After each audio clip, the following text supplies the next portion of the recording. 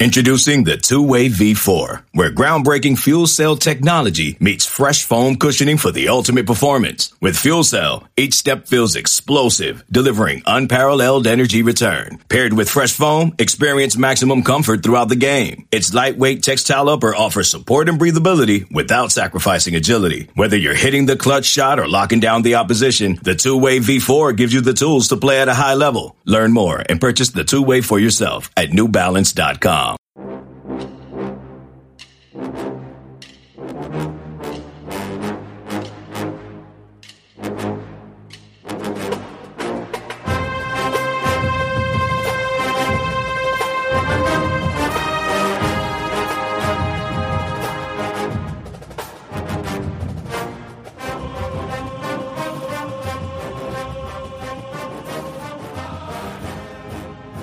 Good morning, Bucknutters. Welcome to the Bucknuts Morning 5 here on Wednesday, October 2nd, 2019. I am Dave Biddle, very happy to be joined by the People's Champ, Matt Baxendell. Bax, what is better about this 2019 Ohio State team than you expected? Everything, though I have to admit, when you say what is better, it made me immediately flash back to Conan the Barbarian with Arnold Schwarzenegger, where he was like, hear the cries of your enemies and the lamentations of the women. So maybe the best part about this season is the Michigan fans' lamentations so far. But I'm getting off topic. I think the best thing about this this season so far, in terms of just how much better they are than we expected this early. Like, everybody who knew anything about college football should have known full well that Ohio State was likely to win at least 10 games this year, right? Just because Urban Meyer's not the coach doesn't mean that the talent isn't here. Right? But I don't think everybody expected how well prepared this team was right out of the gates. Like, if this is the new standard of the way these guys are going to be ready to go at the start of the year, at the start of games, then that's a change from what we've seen in the past. And that's particularly notable in the case of Justin Fields. I think all of us thought he was going to be excellent by November or the end of the year. And next year he was going to start the year like a house of fire and be a Heisman candidate. This year he's just came out and firebombed everyone from the start. He's been one of 3 or 4 quarterbacks that have absolutely torched college football so far. And just they're ahead of pace. That's the biggest surprise to me, how much better they are, is their pace of when I thought they would hit elite started way earlier. Yeah, I was wondering if your answer to the question was going to be everything. I'm with you. I mean, like, I expected certain areas to be really good. Even the areas I expected to be really good are even better than I thought. Like Chase Young's an example. I thought he was going to be great. He's better than great. I thought Okudah was going to be great. He's better than great. And just, I thought Jeff Hafley was a home run hire. I was wrong. He's a grand slam home run hire, down 3 in the 9th inning with 2 outs. I mean, this guy. We're going to talk more about Jeff Hafley later in the show, so I don't want to talk too much about him right now. But yeah, man, I'm with you. It's just there's so much positive about this team, and I just can't say enough nice things. I just hope they're not reading the press clippings, because one thing I think they've done a great job of is they've stayed focused. They're a hungry team. Nebraska talked about this afterwards, of how hungry this Ohio State team is, how much they wanted it. I loved listening to some of the Nebraska players just basically gush about Ohio State, even though those Nebraska players were downtrodden after the game. They were still gushing about Ohio State. But this week against Michigan State, Buckeyes are favored by 3 touchdowns, as you know, Bax. Any concerns about this game this weekend, night game, Ohio State, Michigan State, 7:30 at the Horseshoe? Well, all the old-timers are going to tell me, Michigan State in 1998 was a team that had no business beating the Buckeyes, and they did. Even though they were down 15, they did, right? And there's certain people who, they hear the words Michigan State and like a shiver goes through them. I'm not one of them. I watched this Sparty team almost every game this year because I didn't think their preseason hype matched their actuality on the football field. I think I was saying before the season 7-5 or 8-4 is the best I could see them being. I didn't see them being a top 20 team. And to tell you the truth, they're a team that has a pretty good defense. It'll be the best defense OSU's played so far, which doesn't say a lot, though. I'll be real honest. Cincinnati had a pretty decent defense, and Ohio State credit that too. But their offense is thoroughly unimpressive. You couldn't have less creativity in it. Brian Lewerke is not a good quarterback, who everybody every year seems to try to convince themselves that he's the next Kirk Cousins, and he's just not that good. I'm not surprised Ohio State is a gigantic favorite over Michigan State. Remember, this is the same Sparty team that it was 3-0 Arizona State with 5 minutes left in the fourth quarter of the game. So if they can't score on any of these other teams, I don't know how they're going to put points up against OSU. I really genuinely don't see Michigan State being able to make this game close. They may force Ohio State into some field goals versus touchdowns, but at the end of the day, Michigan State getting into double figures in points would be a surprise to me. Maybe 10 or 13. That's all the more you can really see them scoring. And there's no way they hold on Ohio State under 30. I just don't see that happening. And the way Ohio State's been playing, they've set a modern record for winning, 4 straight games by 40-plus points. It wouldn't surprise me to see that streak continue. Remember, it was not that long ago when Ohio State played Michigan State and they beat them, 45-7 a couple years ago? Was it right after the Iowa game? So I don't think Michigan State is very good this year, is my blunt assessment of them. And I think Ohio State is really good this year. So unless that whole paying attention to their press clippings comes into play that you were just talking about, Dave, which is a continuous concern. They've only seen them play, we still haven't seen them play a full 60 minutes, because Nebraska was 45 minutes, which was the longest that it felt like they kept the starters in the whole year. But if this team comes out and continues to play at the level we've seen, Michigan State has no prayer. They are not in Ohio State's class. They're very similar to that Indiana team that Ohio State bludgeoned in Indiana a couple weeks ago. So, no, I don't see Michigan State having a chance if Ohio State plays the way that they have so far this season. I'm with you. If Ohio State plays the way they have so far this season, everybody in college football is in trouble. I mean, they look like a juggernaut. If they can just keep this level of play, they are going to be extremely difficult to beat. And I'm including teams like Alabama and Clemson and anybody else you can think of. They look that good, the Buckeyes do. And it would be a good time for them to put on a show this weekend against Michigan State, because it's going to be a huge recruiting weekend, of course, Bax. I want to focus on 3 2020 prospects in particular that will be on campus this weekend. Running back Trey Bradford will be on his official visit. Defensive end Tyler Barron, official visit. Quarterback C.J. Stroud, unofficial visit. I think all 3 of those guys would be huge gets. Let's start with Trey Bradford, young man out of Texas, number 18 running back in the country, number 224 overall player in the country, 4-star running back. I mean, obviously they need running backs more than anything else in this class. It'd be huge to get Trey Bradford, to say the least, Bax. Yeah, it's a position of bad need after Ohio State was this close to hitting the grand slam at the tailback position. I think it's going to be interesting, because I do think OSU would take him right now on his visit. And the bigger question is, would that lock up the running back position in this class? And I don't believe so. I think they're still looking for 2 guys like they were before, when Bijan Robinson and Jalen Knighton were the 2 that they were hoping to get in. I'm interested to see how this all shakes out, because they have 5 or 6 running backs with, quote, committable offers around the country right now. You've got Mayan Williams, you've got Gibbs down in Georgia. You got a group of guys right now. So I think it would be a very big deal for Ohio State to get Bradford. He's still a very good prospect. It's not like he's some random 2-star kid that they decided to try to plug in. He's a big kid. He's a top, 150 player, I believe, nationally. So that's a big get for OSU if they can get him. Yeah, the composite has him as 224. I'm going to look up what 247 has him as 159, I think, yeah. So according to 247 Sports in-house rankings, 159 in the country, number 14 running back in the country.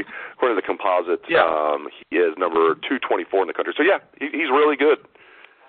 He's not a bum. That's the point. This kid's a good player. I think it'd be good if they could get him and Mayan Williams. That'd be a good class right there for running backs. Yeah, I mean, let's be honest here, guys. I know there's a lot of people whose baseline was the number 1 running back in the country and the number 1 all-purpose back in the country, and anything less is an utter failure. Fire Alford, right? But at the end of the day, this is still a really good tailback. And if you're a top 15 player at your position, generally that means you've got an excellent chance to be an excellent college football player. I mean, I know we all look at these, recruiting rankings like they're gospel, and That is exactly how they're going to pan out, no question about it. Number one is number one, right?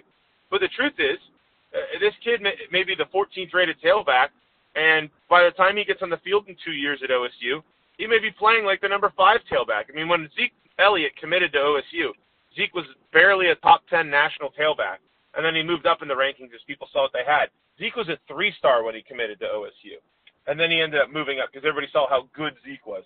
So right now, getting Bradford's a good get at a position where they need a good tailback. So to me, that'd be the biggest get they can get out of this weekend. The other guys are very interesting, and bringing Stroud on campus is quite intriguing because it means they're officially probably going forward with the 2 quarterbacks in this class. I guess Jack Miller apparently is finally on board with some competition. But in the end, it'd be a nice weekend for OSU on a national platform with some big recruits on campus to go out and deck the Spartans. Absolutely, and I like C.J. Stroud a lot. Yeah, I'm glad you mentioned him. That's going to be interesting to see what happens. He's going to be on his unofficial visit, as I mentioned earlier. He's a young man from Rancho Cucamonga, California. I love that name, Rancho Cucamonga. He's the number 7 pro-style quarterback in the country, according to the composite, number 192, regardless of position. So he keeps moving up the rankings. He's a 4-star kid. I think early in the process he was 3-star. I really like C.J. Stroud. And then the one other young man I want you to comment on, Tyler Barron, number 3 defensive end in the country, number 105 overall, high 4-star. Kid out of Knoxville, Tennessee, right there in Tennessee's backyard. But the Vols are they look so bad that, and 100% of the crystal balls right now have Tyler Barron going to Tennessee. But he's going to be on an official visit this weekend, and if there's any time that Ohio State can steal a player right from Tennessee's backyard, I would think it would be right now. Yeah, why would you go to Tennessee if you're an elite player? Like, that's not me just being snarky. That's a genuine question. Why would you choose to go to a program that can't beat Georgia State at home and appears to have a coach who doesn't know what he's doing, and the fans are utterly toxic? Like, unless you grew up bleeding Vol, the truth is this doesn't make sense if you're a kid who can go anywhere to go to Tennessee. It's kind of like when Von Bell came to Ohio State. Like, Tennessee was a big influence, right? But Tennessee stunk at the time, and not much has changed. The truth is that it's like if Ohio State was just completely terrible, would elite kids in Ohio, would they all still be so sure to go to OSU? The answer to that is no. We'd like to think the answer is yes. We like to think that people in this state grow up Buckeyes and want to be Buckeyes. But the truth is, if you're a top 100 kid, your thought process is largely going to be based around, I want to get to the NFL, and how am I going to get there? And Tennessee's not the path right now. They ask, can I win football games while I'm in college? And the answer is Tennessee can't even win 5 games a year right now. So I know it's 100% of crystal balls to Tennessee, but if he's visiting OSU, it means he's not 100% set on going to a crappy mid-level SEC program. And that's a good sign for OSU because, again, when you're talking about getting the number 3 guy in the country at his position, that's a good thing. That's a really good thing. And it kind of shows you how the recruiting under Ryan Day really isn't letting off. That's a big-time prospect who's Ohio State's bringing up right now. So, yeah, I think that you're talking. I mean, what did we just mention? We mentioned the number 14 running back, the number 7 quarterback, and the number 3 defensive end. That's a pretty good mid-season visit list. No doubt about it. It's almost like they recruit well over there or something. Last thing, Jeff Hafley, I would love for him to stay at Ohio State forever. That's not going to happen. He has future head coach written all over, and I mean like a good Power 5, conference team, not like future MAC head coach. Like Jeff Hafley, in my opinion, if he stays for 1 more year and then leaves after the 2020 season, I'll be thrilled. I do not see him staying for more than 2 years. I was curious to ask Ryan Day yesterday about this, and I did, if he does the same thing that Urban did. Urban would ask his assistants, as you know, backs, for a 2-year commitment. And it would be nothing that would be like written into their contract, but it'd be like a gentleman's agreement. Like, hey, I'm going to hire you, but I need you to stay for 2 years. Like, and obviously if someone was like, offered the Pittsburgh Steelers head coaching job, maybe they would take it. After a year being the assistant coach at Ohio State. Sorry, Mike Tomlin, I'm being a little facetious there. But Ryan Day did not say that he asked his guys for a 2-year commitment, but he also said, he wants them to stay for more than 1 year, and they talk about that and the importance of that with building relationships with recruiting and the current team and all that. And he finished it up with a pretty, I thought it was a pretty forceful statement that he doesn't think they're going to lose anybody after this year. He thinks that his current staff is going to stick around for a while. What did you make of those comments, and how long do you think Jeff Hafley is legitimately going to stay at Ohio State? Well, the first thing I made of those comments was, what else is Ryan Day supposed to say, right? He can't be like, yeah, Haf's awesome, man. Yeah, some NFL team's going to hire him in, December. Of course he has to say that because recruits are flocking to Hafley. Hafley's certainly become a big-time recruiter for OSU almost overnight. I think the bigger question for Hafley is, what does he want to do? Does he want to be an NFL guy or does he want to be a college guy? He spent most of his career prior to this in the National Football League. So I think that for Ohio State, if you get him for 2 years, you consider yourself very fortunate. He's the kind of coach where if OSU has 2 straight big years, which it seems like they're very much primed to do, he's the kind of guy, if some of these other big-time jobs open up, he's not going to go to Rutgers. Let's put it that way. When Rutgers just fired poor Chris Ash, one of the names that was on their articles was, well, Jeff Hafley's a New Jersey native. No way. He wouldn't take that job. That's the blunt answer. And by the way, Greg Schiano's the only candidate for that job, if you ask me. But if Hafley has 2 straight years here, we hope, then he's the kind of guy who's going to get big-time programs calling him. He's the kind of guy who's not going to go to an Indiana or some other program like that. And let's face it, if somehow Clay Helton holds on to his job for the rest of this year, because it seems like Urban Meyer won't be going, which Urban Meyer won't be going, I keep saying this. There's no way Urban Meyer's coaching next year. I just don't see it. The truth is, Hafley's been out west a bunch before, and if he has 2 straight good years at OSU, he may be a guy who's the top of USC's list next year if Clay Helton can hold on another year. So, end of the day, I think that you have Hafley as a guy who, if the OSU gets 2 years out of him, would consider it very fortunate because he's clearly a rising star. But in the end, isn't that what you want out of your assistant coaches? Remember the Tressel era where we were always complaining about, man, I can't believe Jim Bowman's still here. Why do these other programs always have guys who are pulling head coaches out? We haven't had a head coach come out of this program since D'Antonio, right? Urban kept sending head coaches left and right because it means he had awesome coaches and recruiters. That's what you need to sustain an elite level.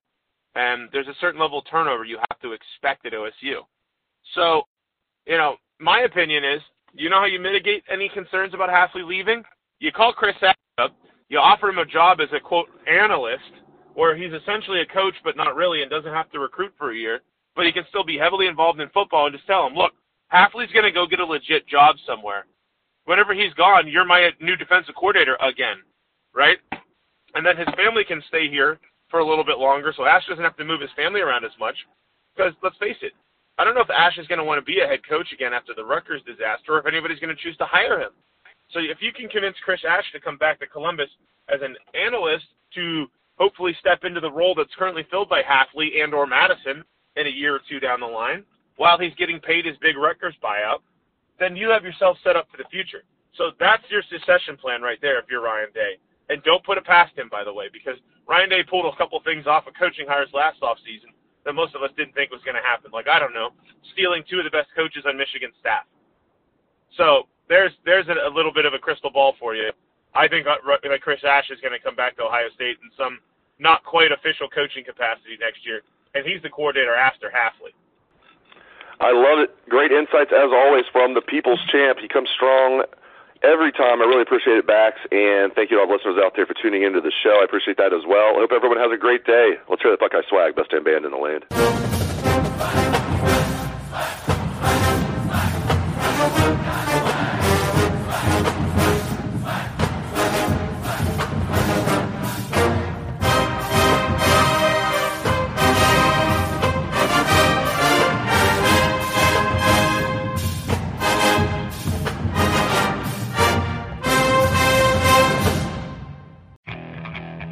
Okay, picture this.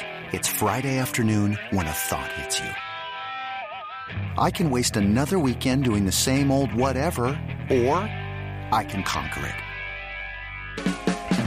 I can hop into my all-new Hyundai Santa Fe and hit the road.